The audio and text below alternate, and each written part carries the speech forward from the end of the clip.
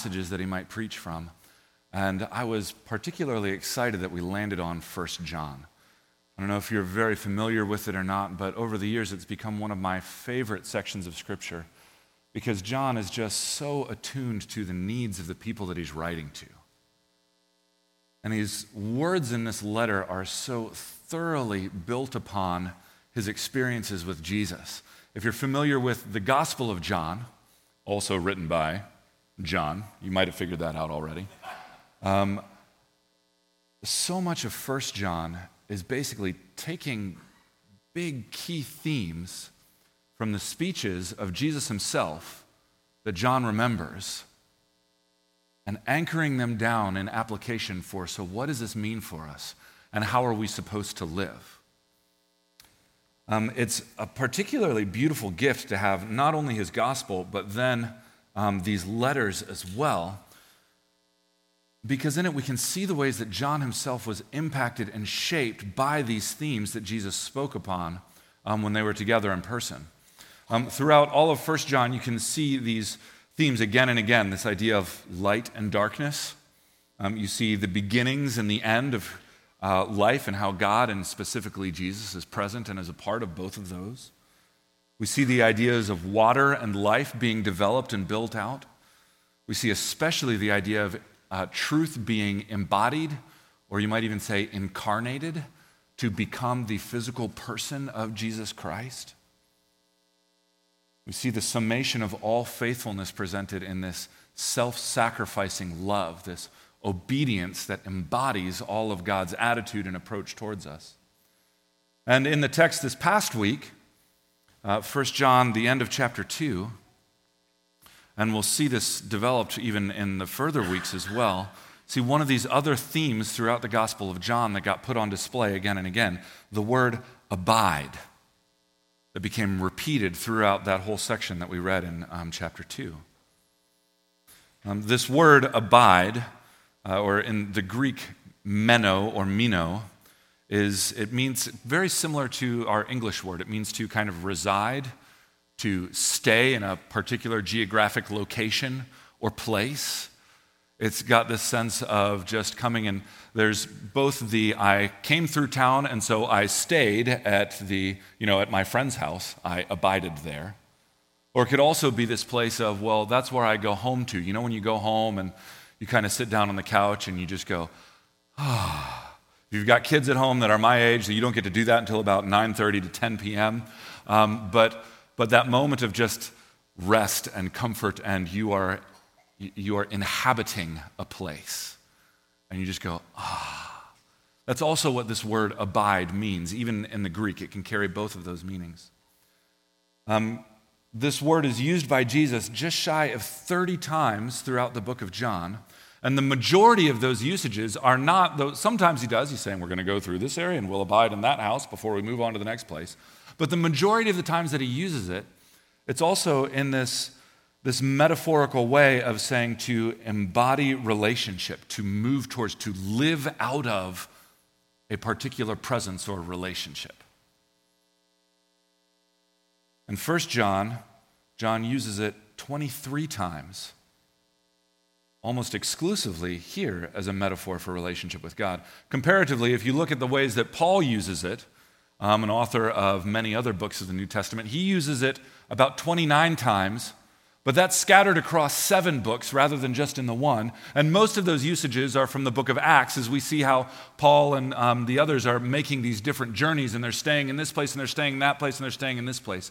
The ways that Jesus would use it when he would speak at a very, very unique meaning. And the ways that John, the author of our text, uses it also has a very unique meaning. John then continues to use it frequently in his second letter and in his third letter, and these themes can continue to be traced all the way even through the book of Revelation. So it's just important to have that in mind before we read our text as we consider a little bit more of what it was. So I want you to consider this sermon and the other sermons that I'll get to do along the book of, as we go, punctuating through our journey through 1 John as kind of like bonus episodes. You know, not necessarily fitting into the main flow, but a quick, hey, let me tell you a little bit about this that informs the greater story of what's happening. So as we read our text this morning, John chapter 15, verses 1 through 11, and we'll get into the context of this a bit more in a moment. I want you to remember that this is not just another text that happens to have some parallel themes. This is part of what formed the character, the ministry, the very spirit of the disciple whom Jesus loved, the Apostle John. So consider Jesus' words together with me now. Chapter 15 of the Gospel of John, verse 1. I am the true vine, and my Father is the vine dresser. Every branch in me that does not bear fruit, he takes away, and every branch that does bear fruit, he prunes, that it may bear more fruit. Already you are clean because of the word that I have spoken to you. Abide in me, and I in you. As the branch cannot bear fruit by itself unless it abides in the vine, neither can you unless you abide in me. I am the vine, you are the branches. Whoever abides in me and I in him, he it is that bears much fruit. For apart from me, you can do nothing. If anyone does not abide in me, he is thrown away like a branch and withers, and the branches are gathered, thrown into the fire, and burned. If you abide in me, and my words abide in you, ask whatever you wish, and it will be done for you. By this my Father is glorified, that you bear much fruit, and so prove to be my disciples. As the Father has loved me, so have I loved you. Abide in my love. If you keep my commandments, you will abide in my love, just as I have kept my Father's commandments and abide in his love. These things I have spoken to you, that my joy may be in you, and that your joy may be full. This is the word of the Lord. So as we consider our text, I want you to think through the context of this moment too. Do you remember what's going on at this point in the book of John? Maybe not. Jesus has completed most of his ministry already at this point. In fact, he's really done all of his public ministry except for the final step of his crucifixion.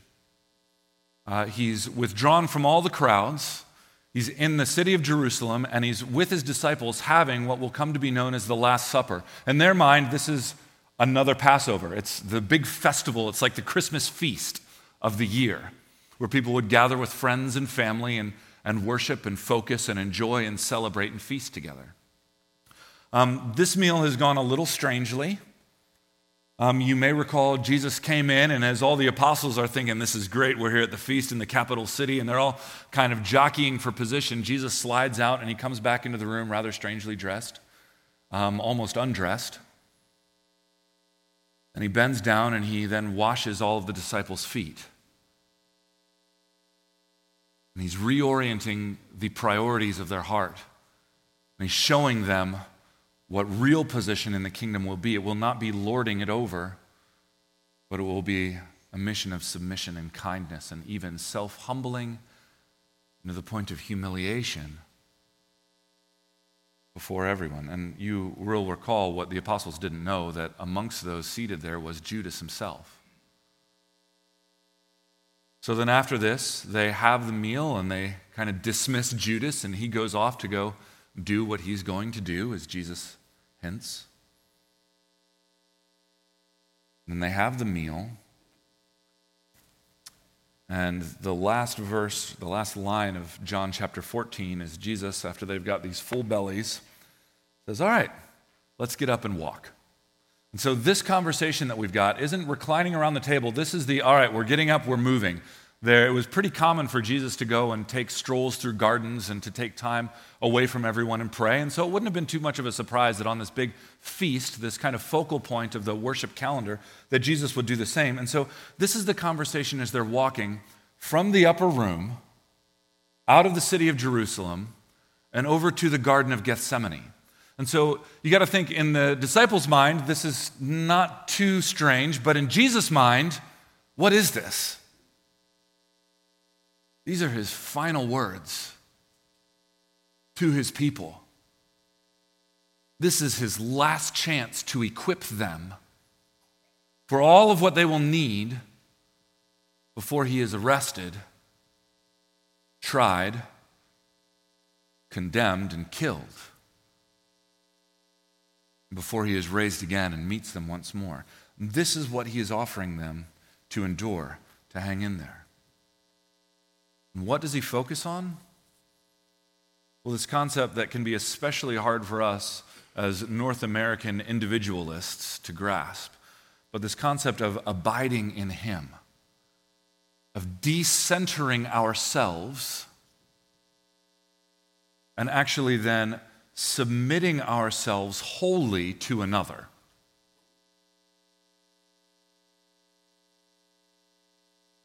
Now, this is not in a way that is demeaning or creating like a codependency, like you're nothing without me. You can't survive. You are worthless unless you have me. If you don't have me, you are just to be tossed away and burned, which is some ways that these words have been abused. But rather, this is much more like a creator saying to something, this is what you were designed for. If you don't have the tracks train, you'll never be able to run. If you don't have this battery toy, you'll never be able to make the obnoxious noises that scare the parents when they're walking through the room in the evening and they just start talking. If you don't have this gasoline car, you're not going anywhere. It's actually this reminder, what is the most important thing? To know your source. And so when Jesus says, abide, and when John says, abide, it is this re-anchoring of our hearts right back into our very source, our Heavenly Father, through the love of Jesus Christ. Let me read it one more time for us.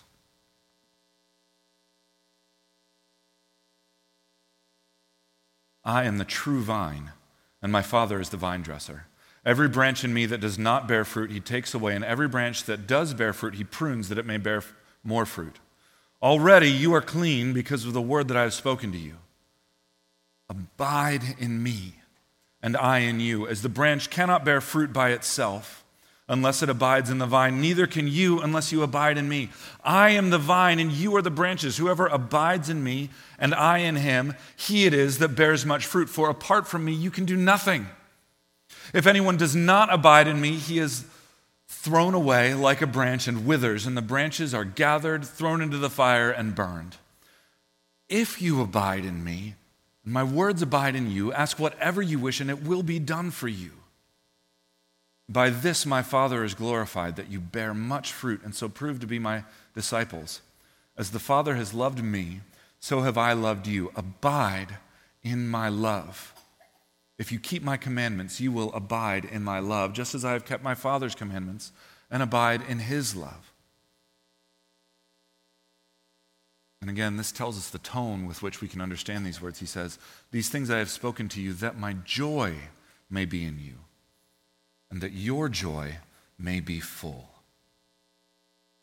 Jesus does this for the disciples because he knows that later that evening, just a couple hours away, at his arrest,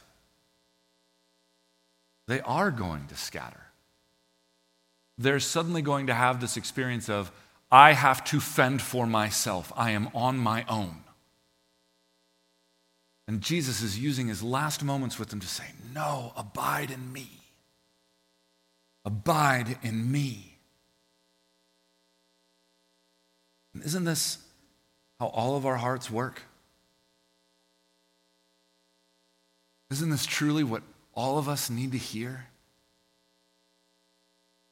On our own, we just simply are not enough. We cannot be our own center, and yet time and time and time again, we try to be. When time in our work doesn't pan out the way that we wanted it to. When we snap and we just yell at our kids. When we're just trying to live and avoid the same broken patterns of sin that we fall into again and again and again. We think, oh, I'm really going to get it this time. And then, of course, we don't. And Jesus' words here are a deep mercy, saying, no, abide in me, because in the midst of our problem, God's provision for us is that he gives us access to our one and true source, which we were designed for. You see, this call to abide goes all the way back to the garden, not Gethsemane, but the very first garden of Eden, where Adam and Eve, tempted by the serpent, said, yeah, I want to have this for myself. I want to be a source unto myself. I want to be a branch that can thrive even though it is cut off from the vine. And Jesus firmly, but also graciously invites us to remember, no, this is just not the case. And this is exactly who Jesus is. He's the one who says, abide in me. He's the vine bending down to the severed branch to pull it back in. Think about this moment again. He's standing here just before Gethsemane, just before getting arrested, and he's speaking to his disciple, and he's looking them in the eyes saying, you're about to scatter. I get it, but don't. Abide in me. Stay hooked into me. Find your life and your rest in me. Stay in me. Inhabit me and my love. So our call here then is to recenter our lives around him, to literally abide in Jesus. So as we look at this text, we're briefly going to consider three ways of which we can do that. How do we recenter or abide in Jesus? Well, first, by cultivating an active dependence on him. I won't read it all the way through again, but in those 11 verses, there's 10 abides. Abide, abide, abide, abide, abide, abide, abide, abide. I think that was 10. I lost track a little bit. But there's this repeated, deeply emphasized invitation, but also command. Abide here. This is such that we are not just to haphazardly go, all right, I got it, I'm with Jesus, we'll press on now. But this is a call to have a firm and deep awareness of exactly who we are and what our dependency is. Now, not many of us are probably very accomplished farmers. I've seen some of your gardens, and I know some of you, this analogy resonates pretty well. But for the rest of us, let me change it just a little bit. Instead of thinking like vine and branches, I want you to think like hose and spigot. Okay? So if the purpose is to get much fruit from a vine, the purpose of a hose is to produce water, right? You take your hose, you put the sprayer on, you walk out to your garden, you pull the trigger, and hopefully that all works. But imagine you disconnect the hose from the spigot, or as we've all done at one point or another, we've pulled the hose all the way over to the garden and we sprayed at the plants, and we pulled the trigger, and instead of we get, oh, we got to walk all the way back and tie it back in and make it all happen. That's the analogy here. Think of it this way. Abide in me and I in you, as the hose cannot spray water by itself unless it is tied into the spigot, neither can you unless you are tied into me. I am the spigot, you are the hose. Whoever is tied into me and I in him, he it is that sprays much water, for apart from me, you can spray nothing. This is the analogy, and this is Jesus' invitation and call to us.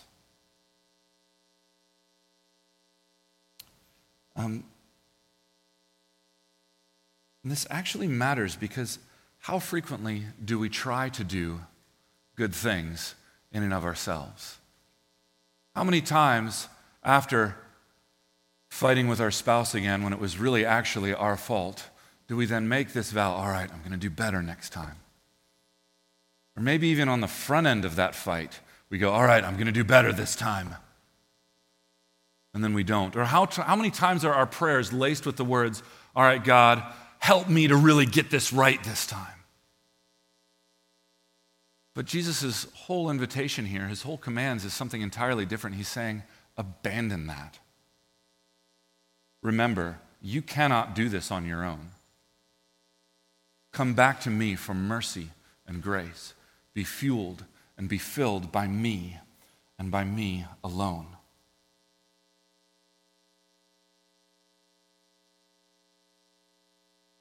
Jesus himself models this for us time and time again in his own ministry as you think through what he did and how he conducted himself. Just a little bit earlier in his gospel, Jesus, speaking of his own authority, says to the crowds around him in chapter 5, "Truly, truly, I say to you, the Son can do nothing of his own accord, but only what he sees the Father doing. For whatever the Father does, that the Son does likewise. For the Father loves the Son and shows himself in all that he himself is doing." This is the same relationship that Jesus lived out with his active, even though he was God himself, nonetheless, he lived with this dependency, this constant awareness that he as a human,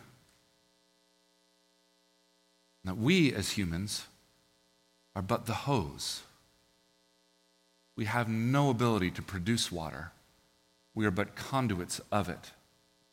We are but branches tied to the vine. If you look at the text that we've been working through, 1 John, this gets developed even a bit further. In chapter 4, which we'll come to in a little while, listen to the words here. Chapter 4, verses 13 through 16. "By this we know that we abide in him and he in us, because he has given us his Spirit. And we have seen and testified that the Father has sent his Son to be the Savior of the world. Whoever confesses that Jesus is the Son of God, God abides in him and he in God. So we have come to know and to believe that the love of God, that the love that God has for us. God is love. Whoever abides in his love abides in God, and God abides in him." You see this conduit of love. You see this flow that flows forth through us from Jesus, originating in God. This call to abide means that we are to cultivate an active dependence on him. We can do this in all kinds of different ways, whether it's just through following some of the rhythms of our week and coming in here and worshiping, or cultivating an idea and developing and refining and studying what it means to Sabbath. Still part of the Ten Commandments. Still a call on our lives and on our hearts and on our actions. Or whether it means just recognizing the rhythms of our everyday life where we are dependent on Jesus.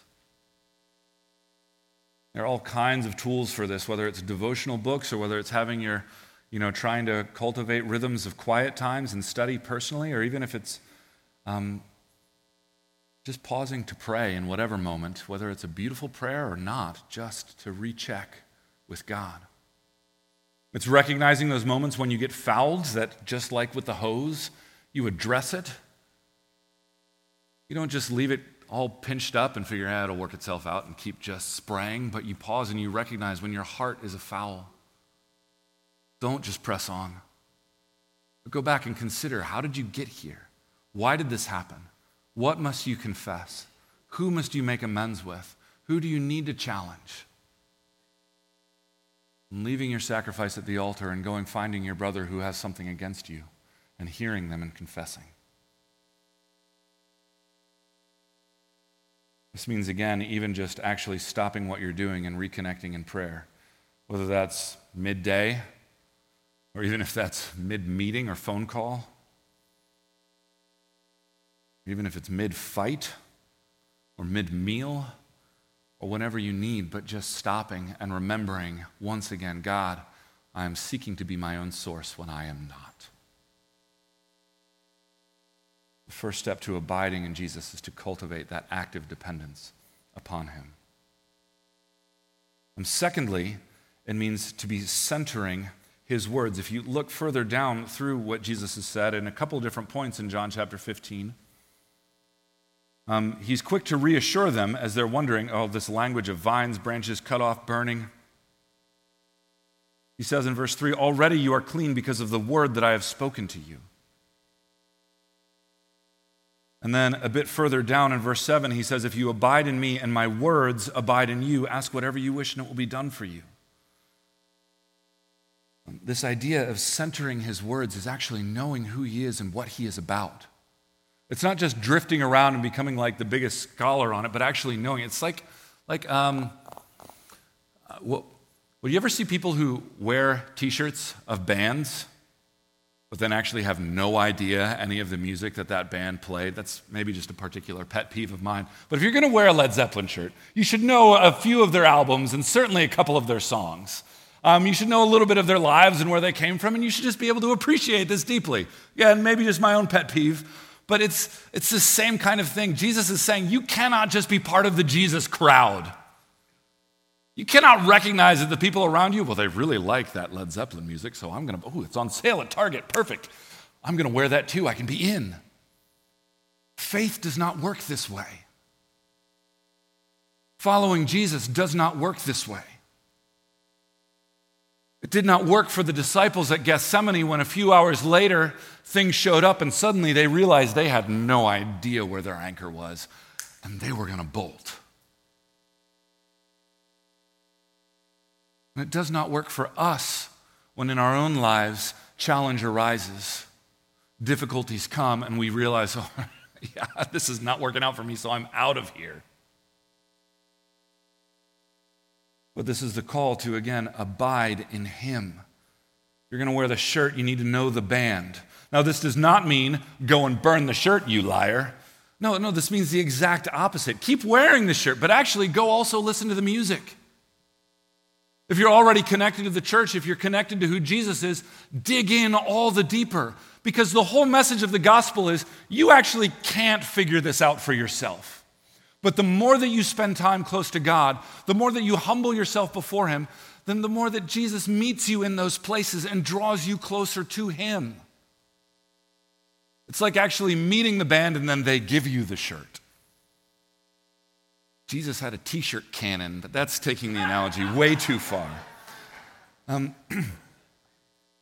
call here is not to just become knowledge buffs of Jesus, but to live in who he is, to fall in love with the music, to let it shape you, to let it be a part of you, to let it be what actually steers you. Again, he tells them in verse 3, already you are clean because of the word I have spoken to you. If you've heard the words of Jesus and you have submitted your heart to him and confessed that he is Lord and asked him to be your salvation, you're in.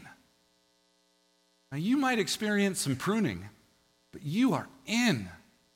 And brothers and sisters, that means you're safe. That means you can rest. That means you can come into these pews the same ways that you collapse on your couch at the end of the day, and you can go, oh, Lord, thank you so much that I can be back with you again. That these pews are not places of fear. That this cross is not a symbol of guilt, but it is a symbol of coming home. It is a symbol of abiding. It means that abiding in him, that his words is what steers you straight. Look again at verse 7. If you abide in me and my words abide in you, ask whatever you wish and it will be done for you. One of my favorite sections of Scripture, ones that has been guiding for me throughout much of my life, is the book of Joshua, because of this epic moment when God meets Joshua right after Moses has died, and he says to him these sobering words. Joshua, now to be leading the people, God meets him and he says to him, Moses, my servant, is dead. Now, therefore, arise. That's quite the abrupt entry point. If you recall, he says, now, therefore, arise, go over the Jordan, you and all this people, into the land that I have given to them, to the people of Israel. Every place that the sole of your foot will tread upon, I give to you, just as I promised Moses. Again, this emphasis of promise. And if you skip down a little bit further, he says, no man shall be able to stand against you all the days of your life. Just as I was with Moses, so will I be with you. I will not leave you or forsake you. Be strong and courageous, for you shall lead this people to inherit the land that I swore to their forefathers to give to them. Only be strong and courageous. And how is he supposed to do that? By being careful to do according to all the law that Moses, my servant, commanded you. Do not turn from it to the right hand or to the left, that you may have good success wherever you go. This book of the law shall not depart from your mouth, but you shall meditate on it day and night, so that you may be careful to do according to all that is written in it. For then you will make your way prosperous, and then you will have good success. Have I not commanded you? Be strong and courageous. Do not be frightened. Do not be dismayed. For the Lord your God is with you wherever you go. There's this do not turn from it to the right or to the left. Meditate on it day and night. Spend time in it. Be focused in it. Be shaped by it. We don't have time to go into all of what Ephesians has to say about this, about putting off the old man and being remade into the new man in Christ, or what, goodness, all of Psalm 119 has to say, where he exemplifies again and again that his word is a lamp to our feet. It is our heritage. It is what makes us new. It is what, hearkening back again to Genesis, the creation account in 1 through 3, where God, when we cling to the dust of what we were made from, that God breathes new life back into us according to his word. Abiding in his word, centering his words into who we are. And of course, Jesus himself fulfills this and models this for us, especially if you think back to Matthew chapter 4 and his temptation in the wilderness. How did he meet Satan's temptations? But time and again, man shall not live by bread alone, but by the word of God. And finally, this text leads us to this challenging section of engaging God's will. How do we abide in him? We actively engage his will. And we get this in this section, which can be so challenging to understand. Verse 7 and following, if you abide in me and my words abide in you, ask whatever you wish and it will be done for you. Now, this is not just, all right, if you follow God, then you get what you want. Hopefully, we're all familiar enough with this prosperity gospel of do X, Y, and Z, and God will give you A, B, and C. Live the formula, believe hard enough the formula, and it'll all come flowing in. These words are still here, and they're still very challenging. But again, I want you to think through, if you are properly tied into your source, and if you have the right vision for what your source is seeking to accomplish, if you have studied the word of your source and you know where it is going, and then you channel yourself to follow his will, then what are the things that you're praying for? Well, it's just like we studied in the Sermon on the Mount when Jesus gave us the Lord's Prayer or the Apostles' Prayer. Our Father who is in heaven, may your name be made holy. May your will be done on earth as it is in heaven. May your kingdom be the thing that is coming. And so the things that we are praying for are to follow in his way, and the things that God is blessing are the things that follow in his will. Now, again, before we reduce this down to just some wishy-washy, all right, well, God, whatever you want to do, just do it, and what will be, and we'll just kind of drift here and just help me to accept it. This is a very active prayer. This is a prayer that should launch our behinds out of the pews and into the rest of Annapolis. This is what should season all of our cities, our workplaces, our families, with not just EP, but with the love of Christ made incarnate through our behavior, our actions, our words, our desires. One commentator, James Hamilton, spoke on this saying, this is not a resignation to whatever some detached, deistic, unconcerned fate has determined. Rather, this is a declaration of war on unrighteousness, injustice, unbelief, disobedience, and dishonor. To pray for God's will to be done is to pray for his name to be hallowed and his kingdom to come, requiring the crushing of idols, the tearing down of strongholds, and the charging of the gates of hell. Remember, this is what Jesus has done. The Son can do nothing of his own accord. This is what Jesus has accomplished on our behalf. And this is what we are then not only invited, but we are then equipped, and we are even commissioned to then go, therefore, and do. Because this is what Jesus has done on our behalf from the Father. embodied his will, and accomplished it for us.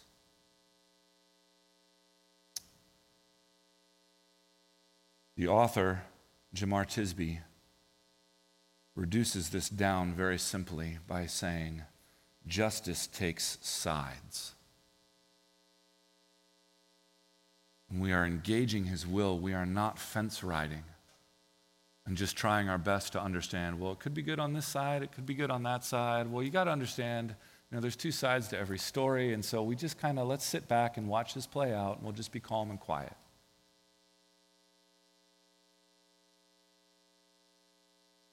This requires the crushing of idols, the tearing down of strongholds, and the charging of the gates of hell. To pray for God's will to be done is to declare war on unrighteousness, injustice, unbelief, disobedience, and dishonor. Brothers and sisters, to abide in Christ, to follow him, is for you personally to declare war on all of these such things in your life, in the life of the oppressed that you see around you, on behalf of the weak, the outsider, the person who is pushed to the edges because we don't necessarily like them or care for them or they're different from us,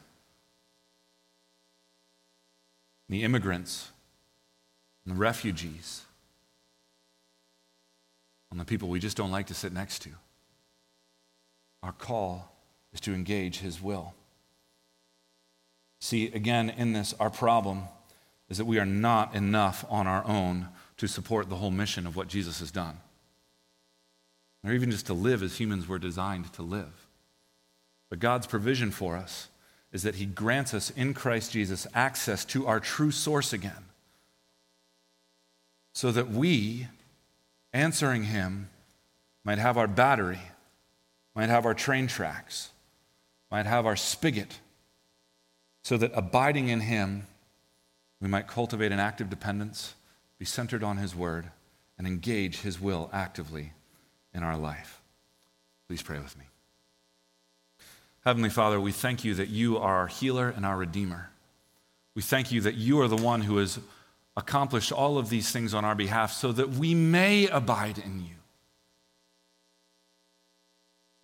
Heavenly Father, lead us in your word so that even as you have embodied your Father's will toward us, we might, as your servants, then become practiced and even skillful